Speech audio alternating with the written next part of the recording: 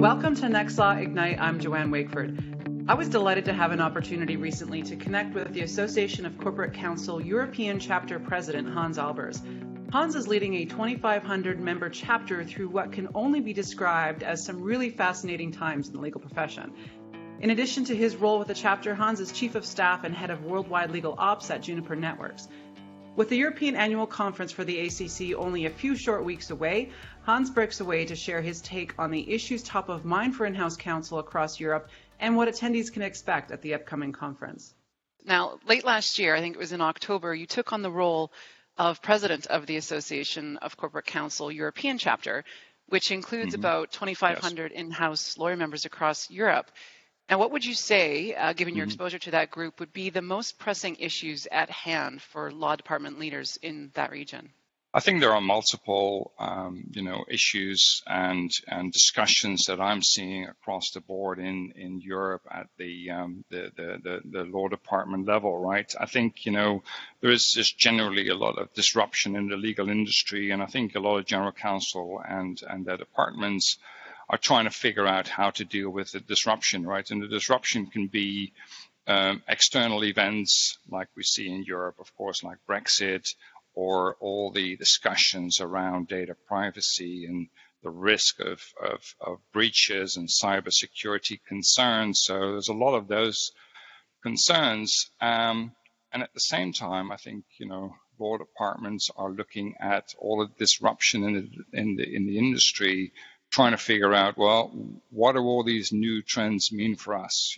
Do I engage with different providers than my traditional law firm? Do I need to use more consulting firms? What about operations? What about all this stuff around technology? Talking about AI and blockchain and all these wonderful things that are happening in the industry right now.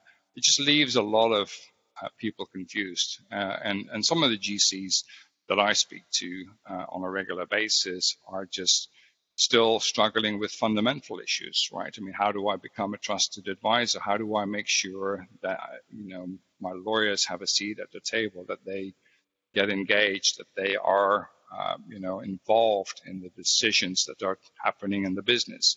So, all of these things are happening, and I think we try from an ACC side to provide them with, content, but most importantly, the ability and the opportunity to network with their peers in the industry and find out, what others are doing with all of these uncertainties and movements in the industry. And it can certainly be a lonely role as a top candidate. So having that peer network, I think, is really important.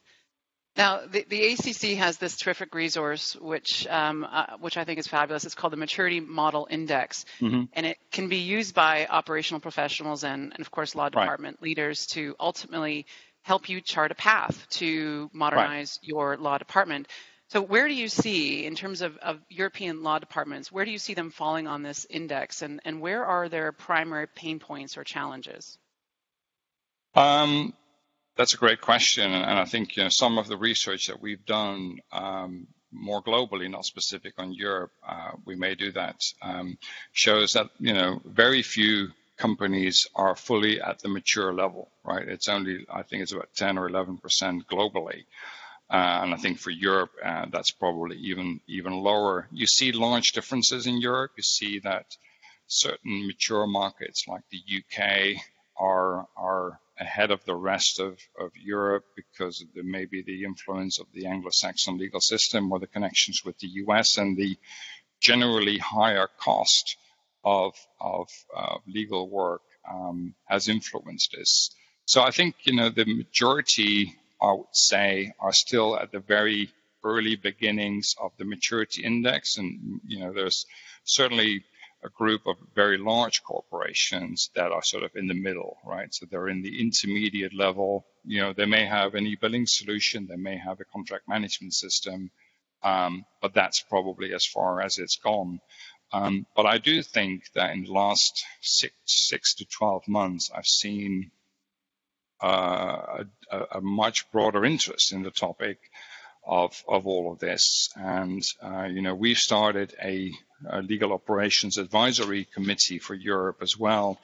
And, that's gotten a lot of attention and traction, and a lot of things are happening in that space where we have some good discussions, and, people learn from each other. I think, some of the challenges that people are looking at, what technology do I use? And, I think the message that we give them saying it's not about the technology. It's about the underlying process and resource and cost issues that you may have. So you first have to figure out, what are my pain points, right? Is it a resource issue? Is it a volume? Is it just a volume of transactions that I need to deal with, in a more efficient way? Do I have a lack of resources? If I'm a high growth company, can I keep up with the growth of the company? Technology may be the solution, but it is never the starting point, right? It's never, let's just buy this, cool new thing, and just, that will make my life a lot easier. So, if only it worked that way, right?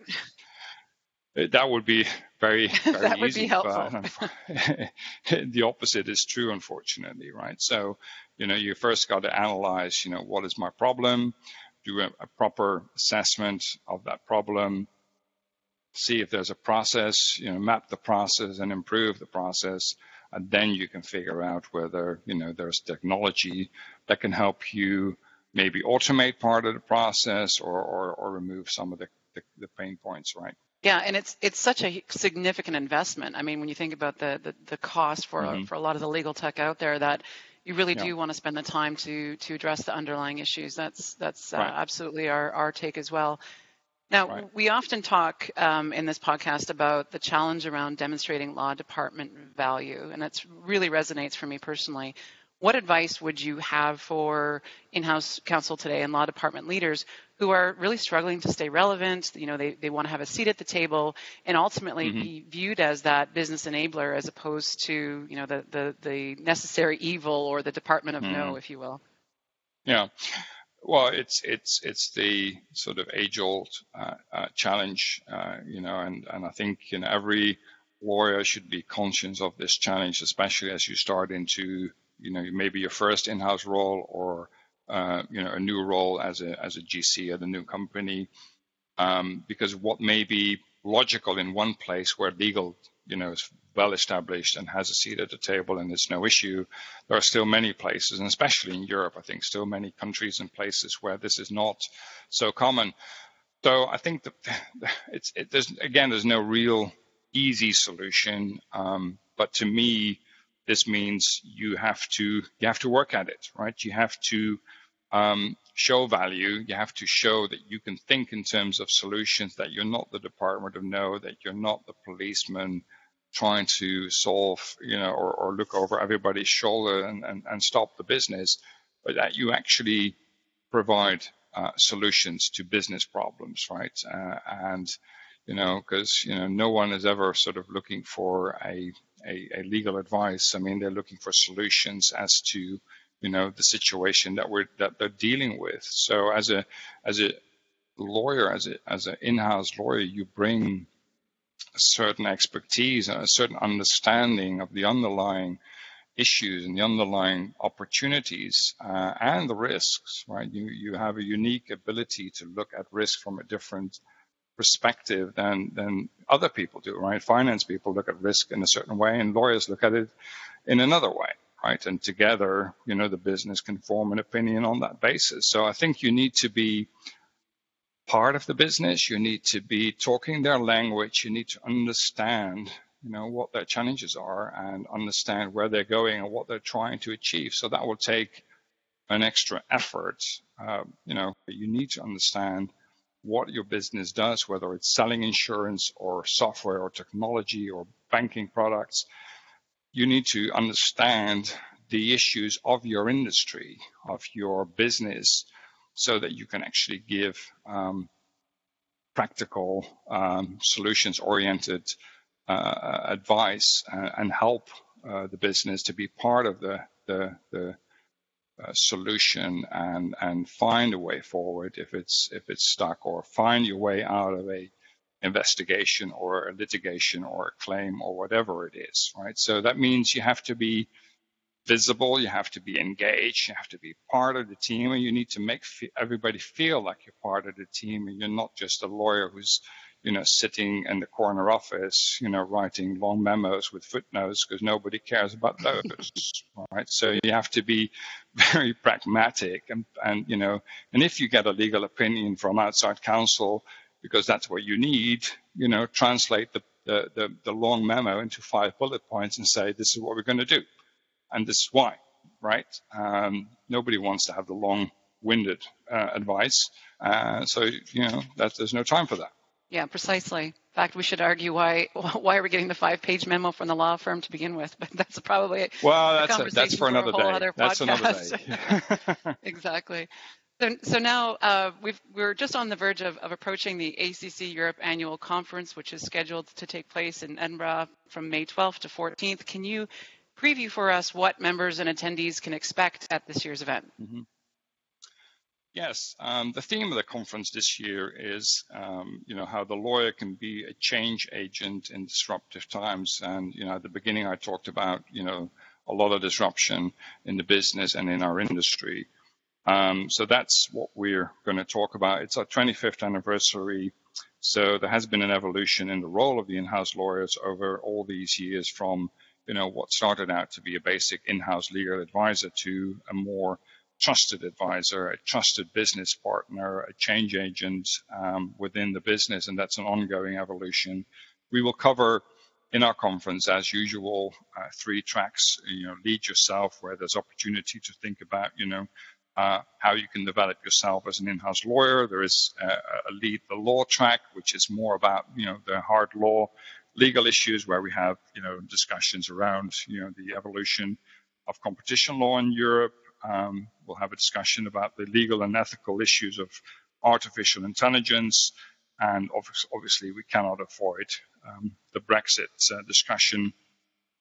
And then finally, I think, there's a track around leading the business, where we have a discussion around the rise of the legal operations officer, what skills are required to innovate, and, a discussion about cross-functional leadership and decision-making in times of uncertainty. And I think finally, we have a great keynote speaker to close off with, who will talk about the generational issues, challenges, and conflicts that you may see in your department or in your business. Best of luck to you and in May and throughout the year as well with your additional programming. Thank you so much, Hans, for your time today. It's much appreciated, and your insights and perspectives. I look forward to hearing from you again. Sounds good, and thanks for the time today, Joanne, and look forward to see you again soon.